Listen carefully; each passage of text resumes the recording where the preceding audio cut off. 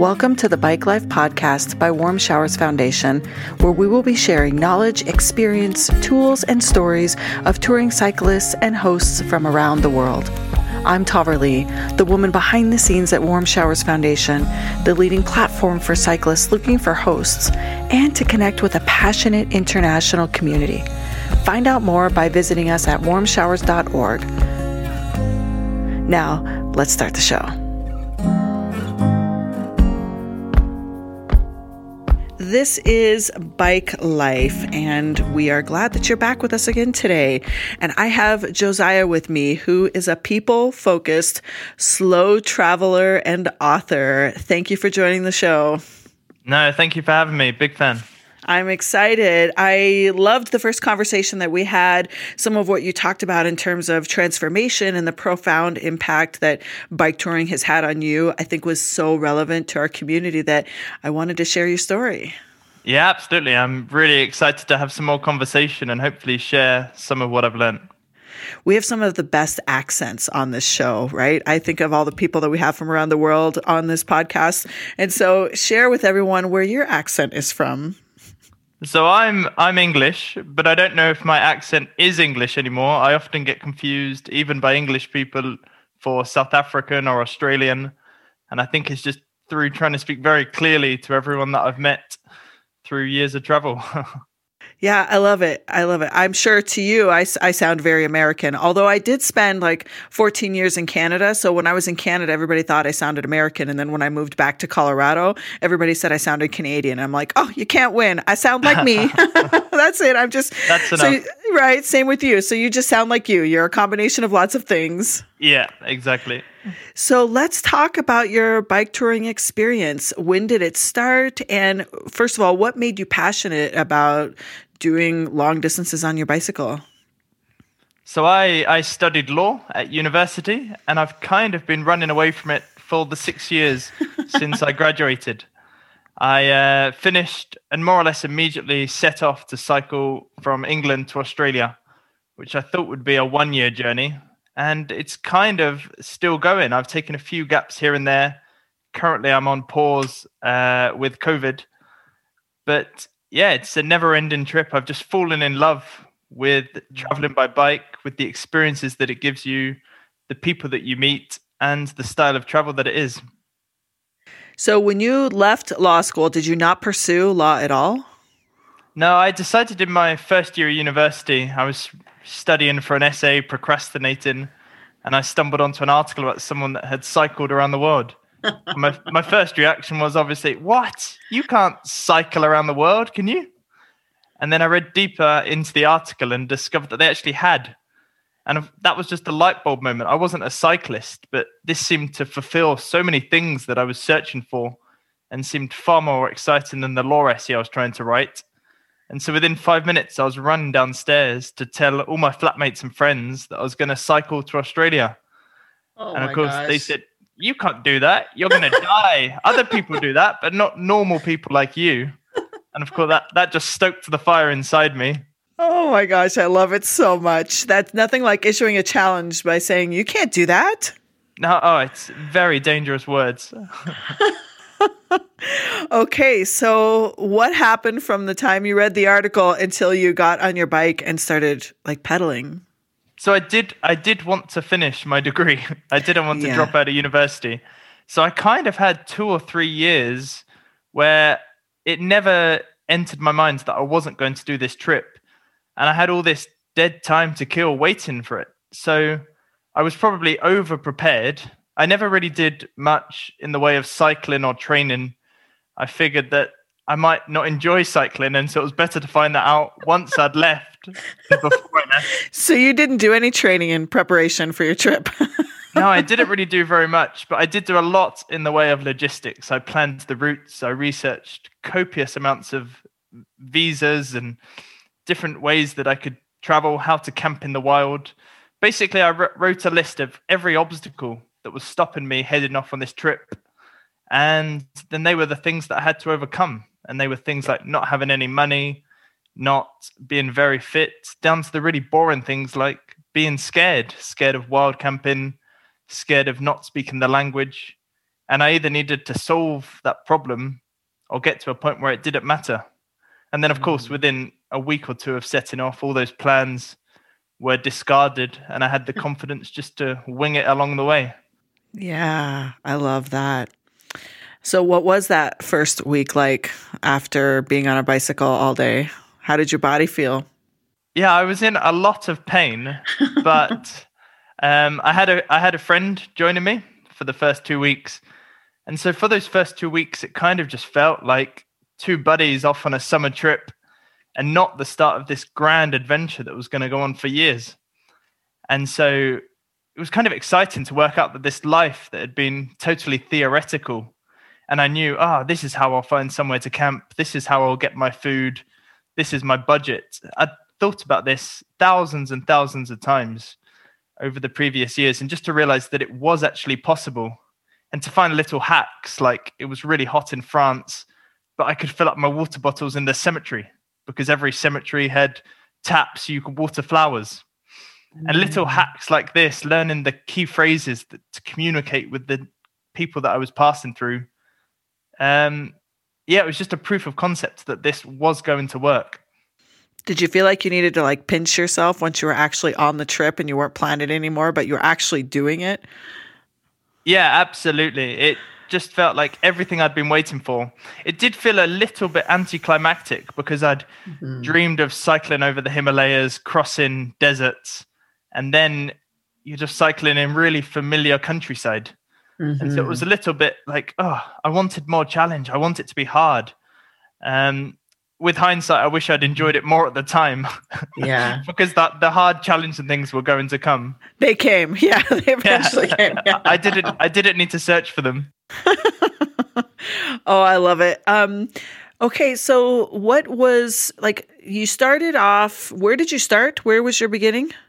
So I started off in Kent, in England. Okay. So that's just about an hour south of London. And by the end of the first day, I'd got on the ferry at Dover.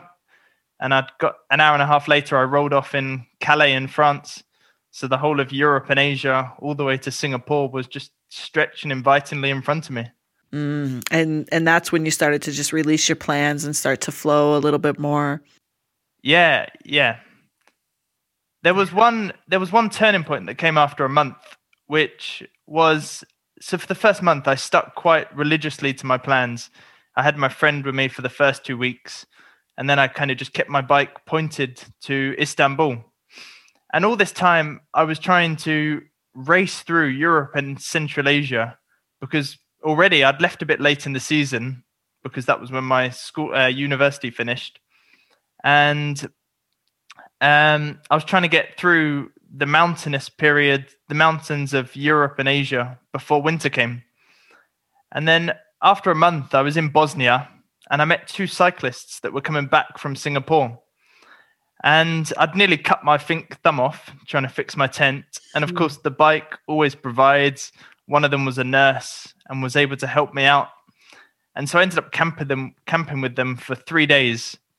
And they were everything that I'd wanted a cycle tourer to be. They were adventurous and slow. Unlike other travelers I'd met that boasted about how fast they cycled or how much distance they covered in the day, they told me how slow they were.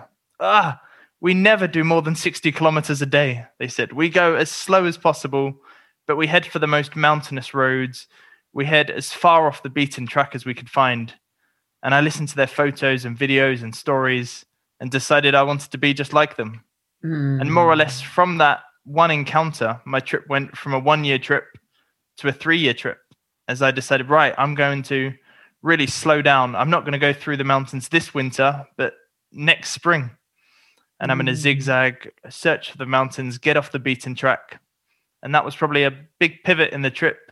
And I'm quite lucky that it came so early on. That sounds extremely transformational for you. Yeah, very much. Well, overnight, they said, right, we're either going to force you to get on a train tomorrow, and we're going to send you 2,000 kilometers across Europe to Turkey, and then you'll get through before winter comes. Or you can slow down. You can take as long as you want to really see the places that you're passing through. You'll have to stop for a couple of months over winter, and then you can head through next spring. And that was a really difficult position to be in because I'd just left 2 months earlier, triumphantly. And suddenly I'm forced with either skipping thousands of kilometers, which I was far too stubborn to do, or almost accepting defeat and that I was going to have to stop over that winter. Had you finished school by then? So did you have the time? Like, was it easy for you? You had planned a year, so I guess you had the time. So it was okay for you to slow down your role? Yeah, absolutely. Yeah. Did you document this along the way? Yeah, so I kept a journal every single day. I spent many evenings in my tent, just writing, scribbling notes from the day. And I really developed a love of photography. And actually, across the trip, sharing the stories and messages that I was learning became almost a focus and as important as the trip itself in some ways. Because I'm sure you met more influential riders along your journey. Yeah, very many. Now, let's take a moment to learn a little bit more about today's episode being brought to you by BikeFlights.com, a bicycle shipping service for cyclists. You'll enjoy fast delivery, great prices, and excellent service with every shipment. Select your shipment's delivery speed to suit your schedule and tap into their group buying power to get great rates. Throughout the shipping process, their support team, made up of fellow cyclists, works directly with their carrier's exclusive global operational team so that your shipment will arrive on time. Join the more than 700,000 cyclists who have used BikeFlights.com to ship their bikes, wheels, and gear with confidence since 2009 and see how easy it is to book, manage, and track your shipments. Visit BikeFlights.com/warm showers today to find out more information and to book your shipment. Now back to the show. So where was your favorite place? Where did you spend the longest? My favorite place would have to be India. And again, this is a story where everything had gone wrong. I'd reached Kyrgyzstan on the edge of Central Asia, and I'd always planned to go into China next. And I reached the Chinese border, and they said, you can't come. And because of the countries I'd been through before, and I had their stamps in my passport, China suspected me as a terrorist or a spy. On a bicycle. On a bicycle, yeah, that's how they're getting around these days. Right. And so my path ahead was just kind of cut off. There was nowhere that I could go. I couldn't go north through Russia. I couldn't go south through Afghanistan. And it really felt like my route had just dead-ended. And more or less overnight, when I went to bed, I thought I was a failure and the trip was over. But then I woke up with a renewed resilience and a passion. And I remembered that I'd gone on this trip for adventure. And so I booked a 1-hour plane and then a 3-day train across India to the southernmost point. And I more or less just turned around, pointed my bike north, which was the only way you could go from there, and set off. And every day it was a question of asking the locals, shall I go this way or that way? Shall I follow the mountains or the coast? Which way is more beautiful? And of course you'd get invites. Come go this way because my sister's getting married there next weekend. Or go that way because there's a big festival. And so, yeah, that was just a fantastic experience. I was in India 4 months in total. And I was actually also giving talks to schools and bicycle clubs as I went along on this trip. You were? What made you decide to do that? Just I really felt that I had a message and an outlook that I was quite privileged and fortunate to have. When I'd been in Turkey, there was a terrorist attack in Europe by Turkish citizens. And the things I read in the media were so shocking to me, especially having been in Turkey for 2 months. And the media were kind of painting everyone with a broad brush. And I mean, we're all used to it in the media, often just not being fully representative. And so I almost felt that I had an obligation to share my story, which felt so much more authentic and contrary to what I'd encountered before. I spent a few weeks in Istanbul a few years ago, right when the State Department of the United States issued that Americans shouldn't travel to Turkey.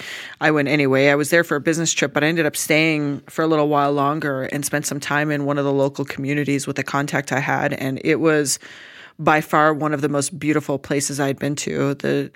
The people that I experienced, the culture that I experienced was so profoundly impacting on me. And yet I know that that is not how that particular area of our world is often talked about. And my perspective was, well, first of all, I would love to go back to Turkey.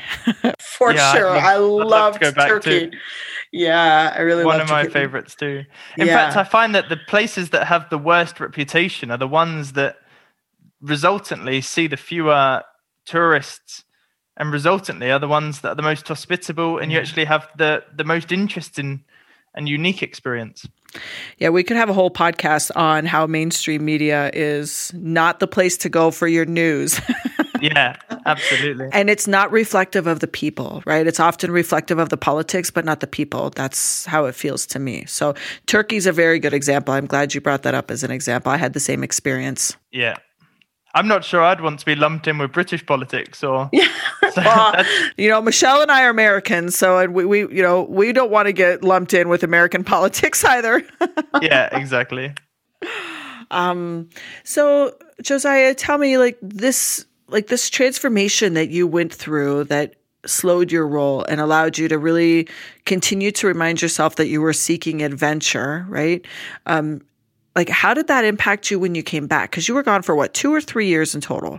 I was gone for 3 years. And so how long ago was that?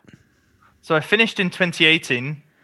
Okay. But then the trip led to so many other opportunities. I worked in Australia for 6 months after I finished, just to top up the coffers. Yeah. And then an email came out the blue inviting me to sail across the ocean from Australia to South Africa. And so I said, can my bike come on board? Is there space? And he said, oh, I'm sure we can figure something out. So suddenly me and my bike were on a boat for 3 months. And then we got off in South Africa. And then that led to 3 months cycling across South Africa. And kind of everything was a chain of events. I then got a series of jobs for a hiking and cycling company. And everything was just leading on from new opportunities, all from that one decision back at university to cycle around the world, right up until COVID struck. And then I got a little bit stuck. I'm still a little bit stuck, but the bike and the bike travel is again what's keeping me going and giving me hope that soon I'll be back out on an adventure again. Yeah. Yeah, it's definitely a different time. And I feel like that first article that you read was like your intuition yelling at you that this is possible. It's like your whole path started that day and you listened, right? You allowed your mind, your body, your spirit, whatever you want to call it, to connect you to information. It's like, here you go. This is a really good idea. Why don't you look at this? And you're like, oh my gosh, run downstairs. Yes. And it set off the whole chain of events of everything you're doing now. Absolutely. I couldn't agree more. And I look back on that 20-year-old reading that article and just can't believe he had the audacity, the naivety to stumble onto the article and think that he could do it. And at the time, everyone would ask, why are you doing this? And I just could not give a satisfactory answer. And I remember finding it so annoying because obviously if you tell someone you're cycling, you're doing this unusual thing, you're cycling around the world, people want to know why. And it's a perfectly reasonable question. And I just could not think of an answer. And it took a long way into the trip before I could answer that question. And the answer lied in curiosity and continuing learning and personal challenge.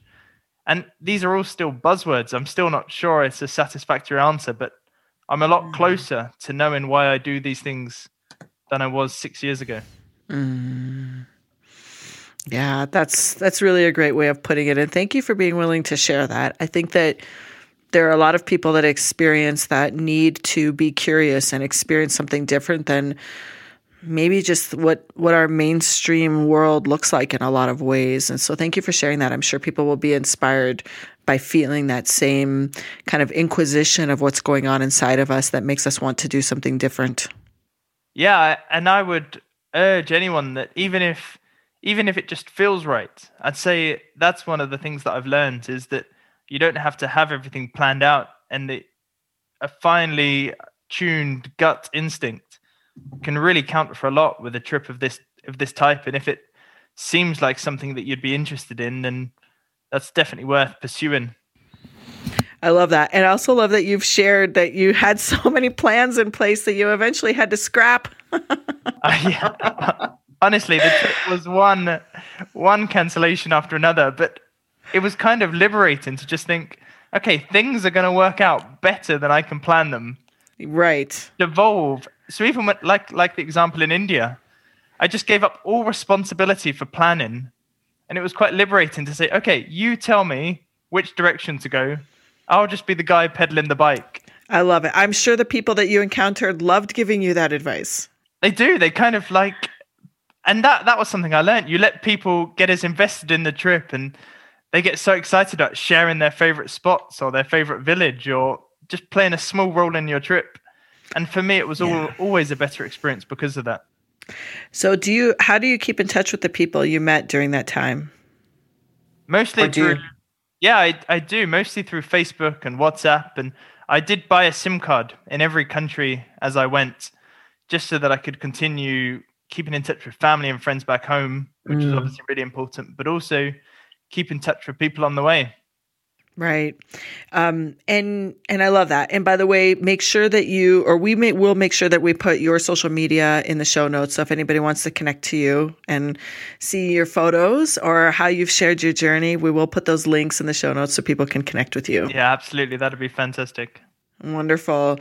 Well, listen, Josiah, this has been great. I love the attitude that you have, the way that you've learned, the way that you're sharing, the way that you were willing to allow your intuition to just drive you to continue to receive new opportunities and ways. That's because it wasn't just the first time that you saw the magazine article and you decided. It's every step along the way you've allowed more and more unfolding. And I think that that's really the spectacular part of what you're sharing. Oh, thank you. Yeah. Wonderful. So Josiah, I'm going to ask you this question. What is the most important thing that you think that someone should plan for or embrace, even on a mindset level, if they're embarking on a tour that's going to be long? Whew. I think it would be my attitude of slow travel. I think just be open for the unexpected, be spontaneous, and let your gut instinct and curiosity guide your path. And especially with no deadlines, you really will be surprised what opportunities arise and things that you won't have been able to plan. The people that you meet will know more than the internet. It seems hard to believe when we're sitting at home with all our home comforts, but they're the experts, not the internet.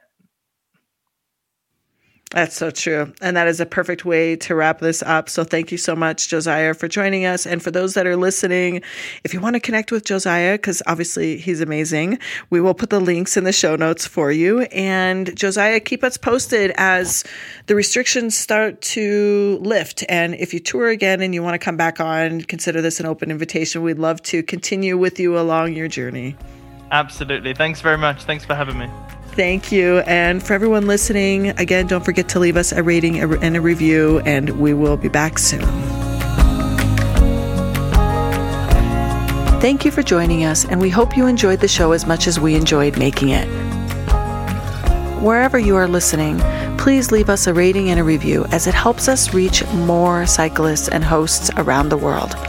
Visit us at warmshowers.org to become a part of our community, or on Instagram at warmshowers_org. If you would like to be a guest on the show or submit a question, please make sure to email us at podcast@warmshowers.org.